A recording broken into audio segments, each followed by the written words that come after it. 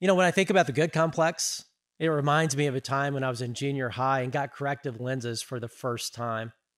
Uh, I just thought the world was fuzzy up until then. I had no idea I needed glasses or contact lenses. I went to an eye doctor. I couldn't see anything on that chart, and they told me, "Oh yeah, you've got to have contacts. You've got to have glasses." I'll never forget the first time that I was driven home. I was driving with my mom, and I had my contact lenses in, and the world was amazingly clear. Again, I had no idea it was like that.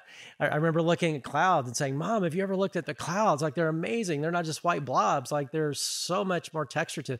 And trees were amazing. They weren't just green blobs on little brown sticks. They were like little individual leaves. You could see them all like from far away. And I also played hockey at the time. And I remember that first hockey game that I could see the puck more than 10 feet beyond me, how easy that hockey game was and how easy hockey, became once I realized that I could, or once I could see the puck, not just right there.